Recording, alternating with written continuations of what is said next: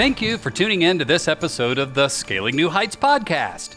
At Woodard, we pride ourselves on providing the very best cutting-edge training for accountants, bookkeepers, and other small business advisors. This year at the upcoming Scaling New Heights conference in Orlando, that's June 4 through 7, 2017, we are excited to offer over 60% new courses. This year, we've broken the education up into 5 different tracks, describing the breeds or types of Yeti, which is our figurative way of saying the things you fear, the things you face as you're trying to climb to new heights in your practice. These types of Yetis, or these types of challenges, or in the case of our conference, the tracks are becoming and remaining distinctive, building and leading a team, finding and acquiring the right clients, moving beyond bookkeeping and compliance into the role of advisor, and staying current with technology. Now, today I'll be chatting with 2 of the instructors from the upcoming Scaling New Heights who are going to be talking on topics about finding and retaining clients. Now, before I get started with today's episode, I want to thank our podcast partners, Entryless, Automated Accounts Payable, Neat, Data Liberators from paper to usable integrated general ledger information, and Smart Biz Loans, a great source for securing a traditional SBA loan. I encourage you to learn more about these partners and how they can help you improve your firm and help your clients. You can do this at woodard.com/podcast. Each of these partners has a special offer waiting for you on our site as a podcast listener. Now, the 2 instructors joining for today's podcast are Hector Garcia and Patricia Hendrix. Hector is the CEO of Quick Bookkeeping and Accounting, LLC. It's a full-service accounting firm that specializes in QuickBooks training and consulting. It's based out of Miami, Florida, but has a national practice. Hector's biggest passion is helping his clients' businesses become more effective and doing so through the proper use of the right kinds of technology, accounting systems that are integrated with other small business operating solutions. Patricia Hendrix is the founder and CEO of 10 Key Business Solutions. You may remember Patricia as the pro advisor we feature in Tech Makeover, available at woodard.com for on-demand viewing. With over 21 years of accounting experience and with a specialization in QuickBooks and solutions that integrate with QuickBooks, Patricia has built a top-shelf team of professionals, and she's done it having taken that journey from being a sole practitioner working out of her home. It's a tremendous success story, and she could not have gotten there, and Hector could not have built what he built unless they knew how to find and retain the right clients. Now, before I dig into the conversation with Hector and Patricia, I want to share a bit about why it is so important for me to have this track at Scaling New Heights this year. I want to ask you, what are the filters for the right client? Who am I? What are my standards? What are my non-negotiables? Who is the client? Can I add value to them? Do they see the value? Is there a cultural compatibility between their organization and mine? Will this relationship be long-term? Are we going to take a journey together? Do they view me as overhead, or do they view me as a consultant who will advance their business and increase their wealth? These are the questions you should be asking to find not just clients.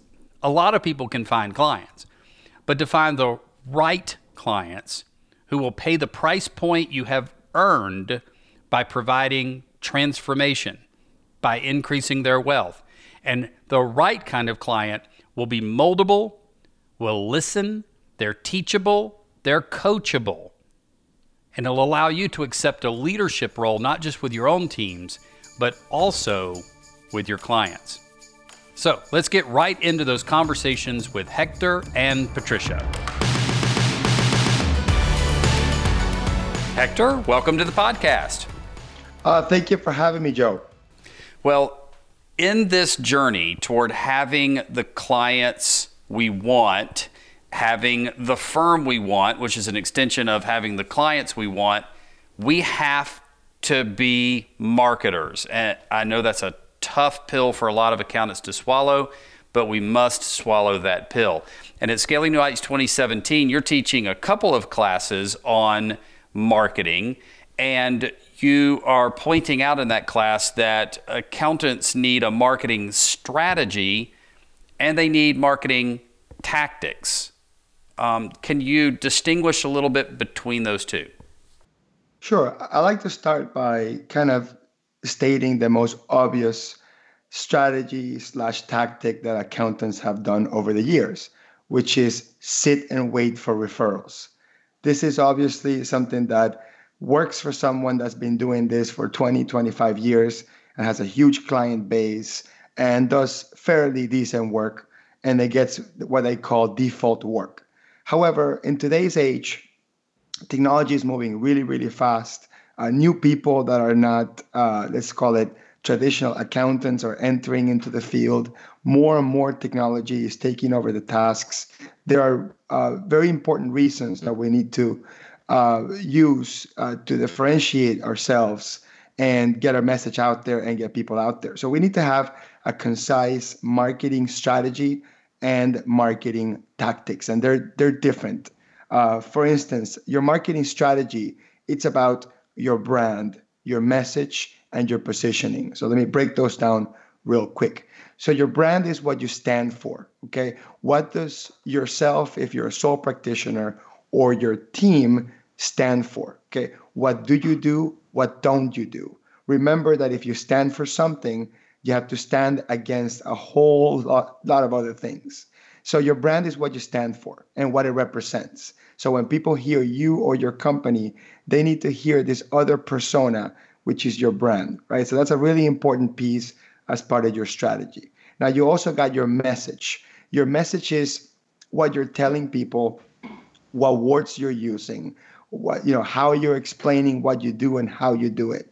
And even how you portray what your brand is, it is part of your message. And the third component of strategy is positioning. Positioning, it's basically two things. Positioning is when a client thinks of you or your firm, they where or how they compare you against your competition. So that's a really important one, positioning. The other part of positioning is where does you and your brand stand against the customer itself? Because some firms will position themselves to be different than the competition, and that's a strategy to get to the customer. But some firms will position themselves to work alongside of their client, which is a whole other way of thinking of positioning. Now, in the heart of positioning, there is price. Price is a really important factor. How you deliver the service, that's a really important one.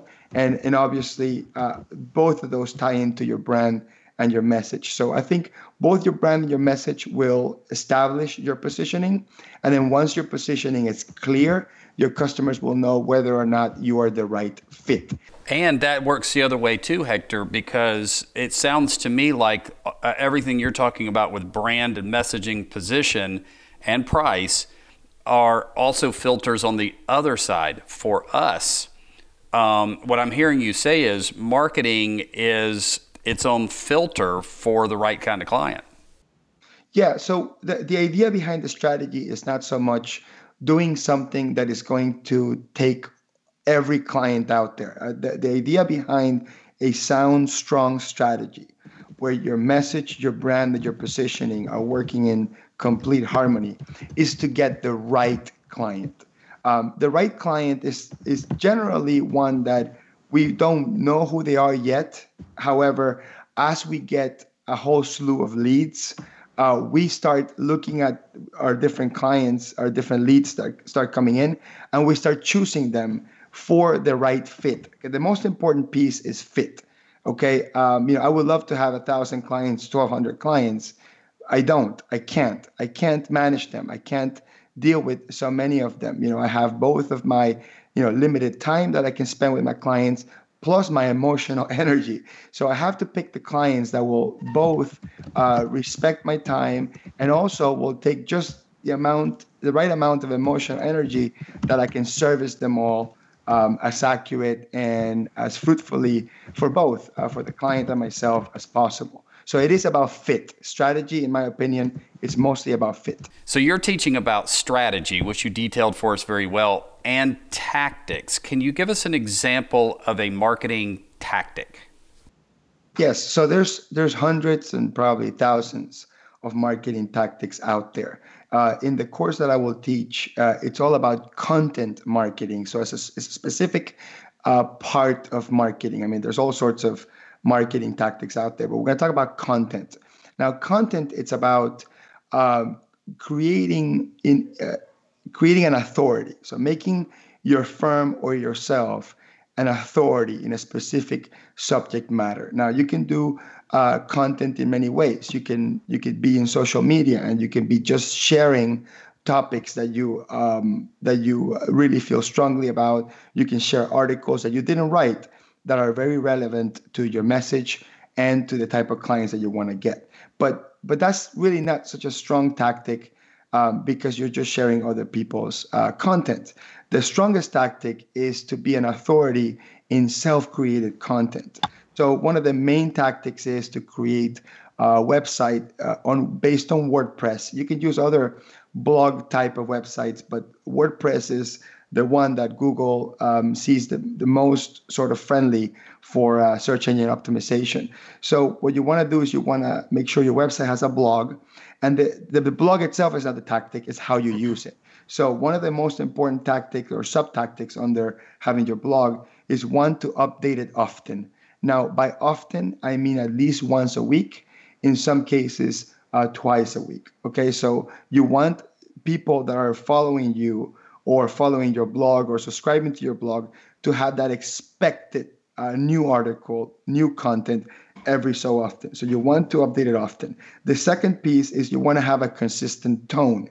Remember that in today's age, people are outsourcing content creation left and right. So the problem is that when your competitors outsource content creation, sometimes they don't pay attention to the tone. And it's very, very obvious that it's not the same person writing the same article. So you want to make sure that when people read what you're saying, that they feel identified with your style. You know, one great example is Charlie Russell from Accountex blog and Murph from the Intuit Accountant blog. They have their own stamp, their own brand on how they speak and how they talk. And when people read something from someone and they expect that tone to be a particular way, you create fans, you create followers.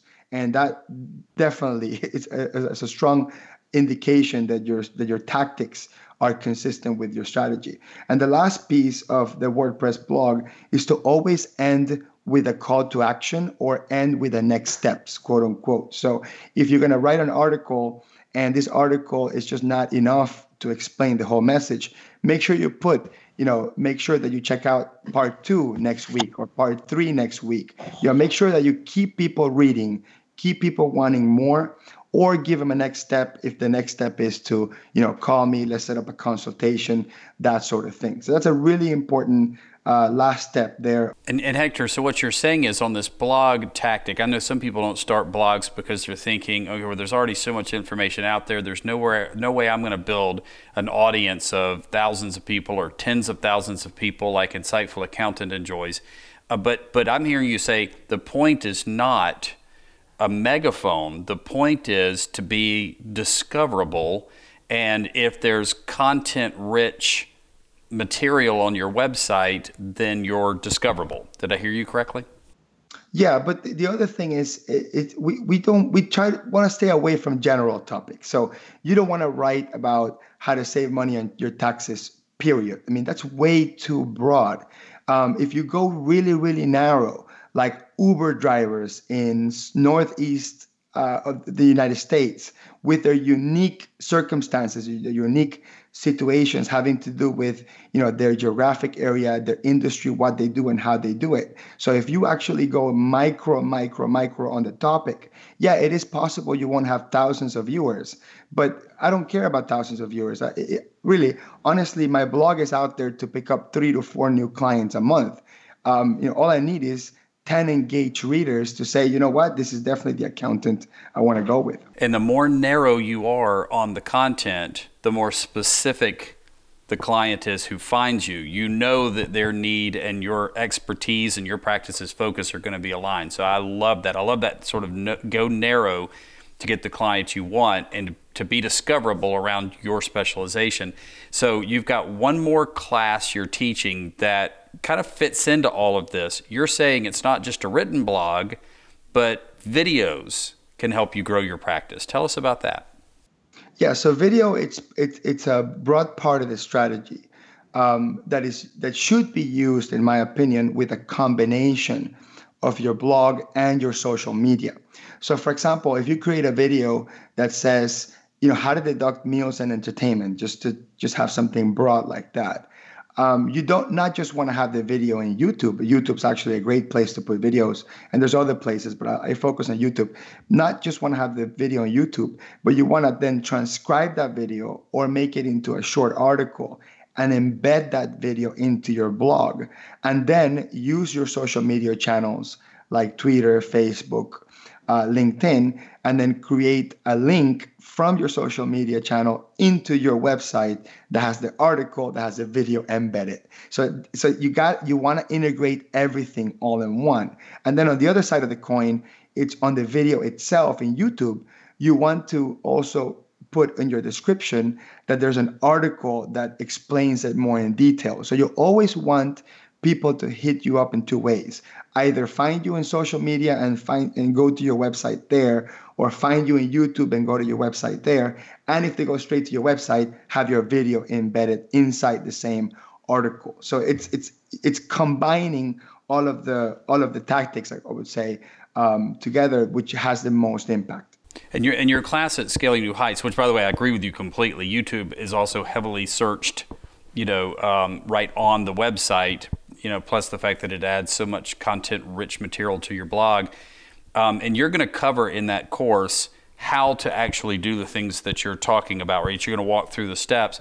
And I know that a lot of folks listening may say, well, I see these videos, these training videos, where people are showing their screen and they've got a video of what's on their screen. And in your class, you're going to talk about how to do that also, correct?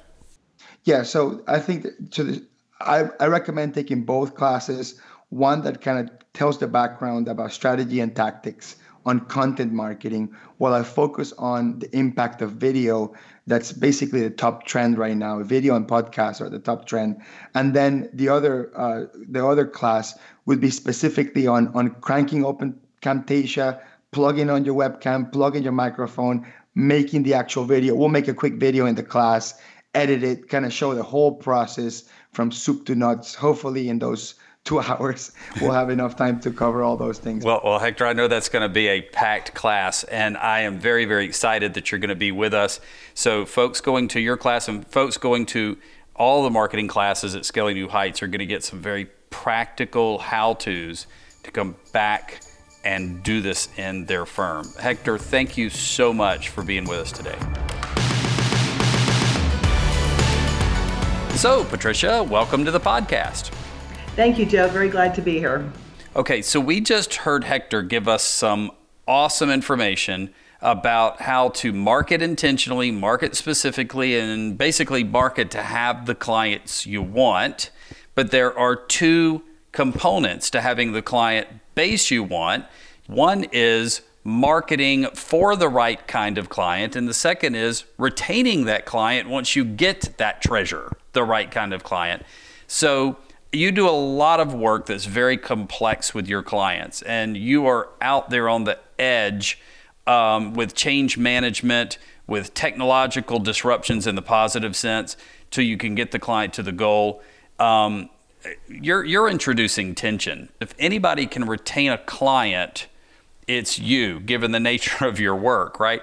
How do you do it? How do you keep the clients like you do, Patricia? You've got some clients that you've been servicing for over a decade, and every time they call you, they know that they're signing up for another technological disruption and some change management.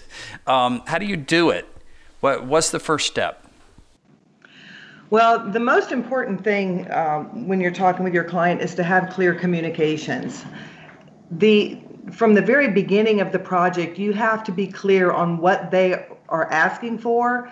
And sometimes they're asking for things that they don't even know they're asking for. So you're listening and you're looking for those pain points or those technological difficulties that they might be encountering or they might be about to encounter, given the changes that they're making in their growth. So if you discuss what their expectations are ahead of time, and then add into that any ideas that you have for potential technology that they didn't even know about, then you're giving them a value that they didn't know they were going to receive when they first started talking to you. And that surprise factor when you're speaking with your client and they're learning things that they didn't know, that's what makes them want to always come back to you for the next step that they need to make. So Patricia, what you're saying is absolutely true. It's dead on. But I find when I'm in that conversation with clients and I'm showing them how I can alleviate their pain, whether it's technologically or if it's in terms of practice management or operations, what I'm telling them I can do and what they're inferring I can do is often disconnected. How do you address that? That's very true, and that's a problem that I've run into before. You have to not only speak what you're going to deliver, you also need to write down what you're going to deliver or use any possible tool that you have to make it clear so that they know exactly what you're bringing. Having them repeat it back to you is also very good. So I can set the stage and say, I'm going to automate your accounts payable so you have all this approval process built in, and then circle back around to that and say, now, do you understand what the AP program is going to do for you? Tell me what you heard me say, and have them repeat that back. That, and then putting that down into a written scope of work is extremely important. Yeah, the written scope of work, you're solid on that. You're absolutely right. And I love this echo back because then you get exactly what's in the client's mind. On that work specification, is this my cost to eat, or is the specification process something I can bill for? I'm going to answer that in two ways. Initially, when I meet with the client to get an overall understanding of what their needs are or what their request is, I don't bill for that initial meeting, but it's not going to take more than an hour at the most of my time. Then I go into a discovery mode. Once they've decided to use me and I've decided to engage them, I go into a discovery mode, which is absolutely billable. And that's when I dive deep down into their needs and into their books and figure out exactly what the solution is that I'm going to provide. This could take hours and even days of work to prepare. And there's no reason that I'm going to do that type of work and that level of effort and not have it be a revenue generating event.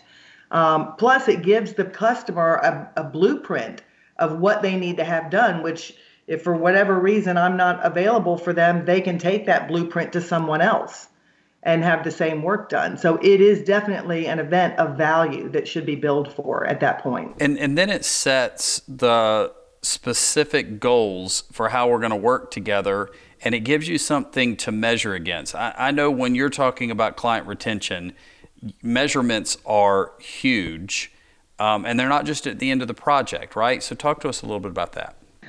Right. So it's real important not to wait till the end of the project, because that could take months. It could take years. If you've got an ongoing client, there is no end if you're doing regular outsourced accounting. So you have to set up smaller victories along the way. And by this, I mean, take the entire project and break it into phases. Maybe the initial phase is a data cleanup, and then the secondary phase is implementing this new technology and reviewing their processes. And each milestone that you reach, you sit down and you go back over that. This is what our expectations were. This is what we have delivered. Now tell me, client, tell me what value this brings to your business. And they reiterate the value back to you. That means they really get it and they really understand it. So this echo back isn't just in the initial phase. You're saying keep having them echo back throughout the process as you hit these incremental goals. The underlying theme I'm hearing you say here is client alignment. Client alignment equals client retention, of course, as long as you're performing, right? And you have these successes to align around. So Patricia, you have said, set the expectations. You have said, get the alignment through this echo back concept that I love.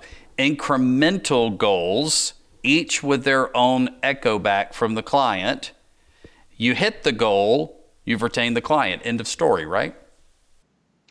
Well, no, that's not really the end of the story, Joe, because if you think about even in a project scenario where the project ends, the ongoing component of that client is that they're going to A, call you for their next need, and they're also going to refer you out to everyone they know because you really delivered for them.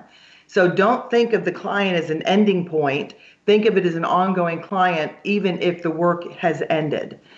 And really the delivery here is not necessarily the software or the deployment or anything like that. The delivery is an emotional component.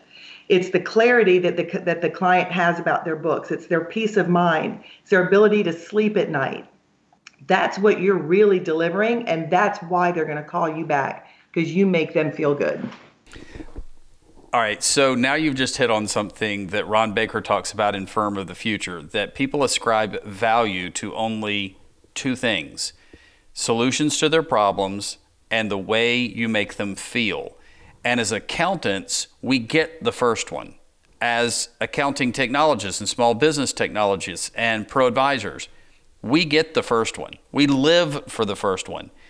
But you're saying you're retaining your clients because you don't stop there. You deliver the second one too. You make them feel something better about their practice and their lives. And there's substance to that, right? It's not a fluffy feeling, but you have engineered peace of mind. You've engineered infrastructure stability. You've engineered security.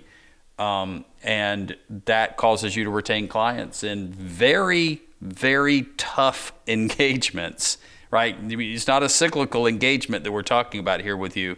Very intense, very disruptive positively, and yet they keep coming back for another bite of the apple because at the end of the process, and it sounds to me, Patricia, like you're saying in the middle, throughout the process as well, you make them feel better about their business. The middle of the process, Joe, is the hardest part because that's when all the stress is happening. That's when their whole world has been disrupted. They don't see the end game yet, but they know that they're on their way there. And that's the point that you really have to address the change management, the psychology behind bringing a group of people into a new world, whether it's a cloud world or just new technology on their desktop. So you have to be prepared for that, and you have to prepare them that in the middle of this deployment is going to be the hardest part. So when we get there, we're going to circle back and we're going to have our plan of action in place. And we're going to address it as it's happening. But even then, you're making them feel something. You're making them feel safe in the midst of a storm. And so I'm agreeing with you. And then when you get them to the goal, they feel something even more incredible. And maybe that's why they keep coming back, Patricia, and saying, disrupt me again, because they know as tough as it gets, when they get in the middle, they're going to feel okay because it's you. And this gets back to another element that Ron Baker talks about, where he says we must move from service worker, the lowest level of value, to knowledge worker, next level of value, to everything I believe you've been talking about, relationship worker. And it's only at the relationship worker level that we're going to retain clients in a highly competitive environment, that we're going to retain clients without competing on price, and that we're going to retain clients no matter how difficult or dark their situation becomes. As a matter of fact, we might even retain them better as we help guide them through some difficult times because we are relationship workers. And Patricia, I've known you for over a decade, and I can tell you that's how you embrace your clients. These are deep, meaningful, professional relationships. And from the stage of Scaling New Heights 2015, I challenged everybody with the craziest challenge in the world: love your clients. And I had the advantage, since you're right here in Atlanta, of seeing you live that out. And I think it's an amazing thing. Patricia, I'm so excited about the class you're teaching. If anybody can tell someone how to retain a client, it's you. You live it. And it's great to have you on the podcast. Thank you for tuning in to today's podcast and our conversations with Hector Garcia and Patricia Hendrix.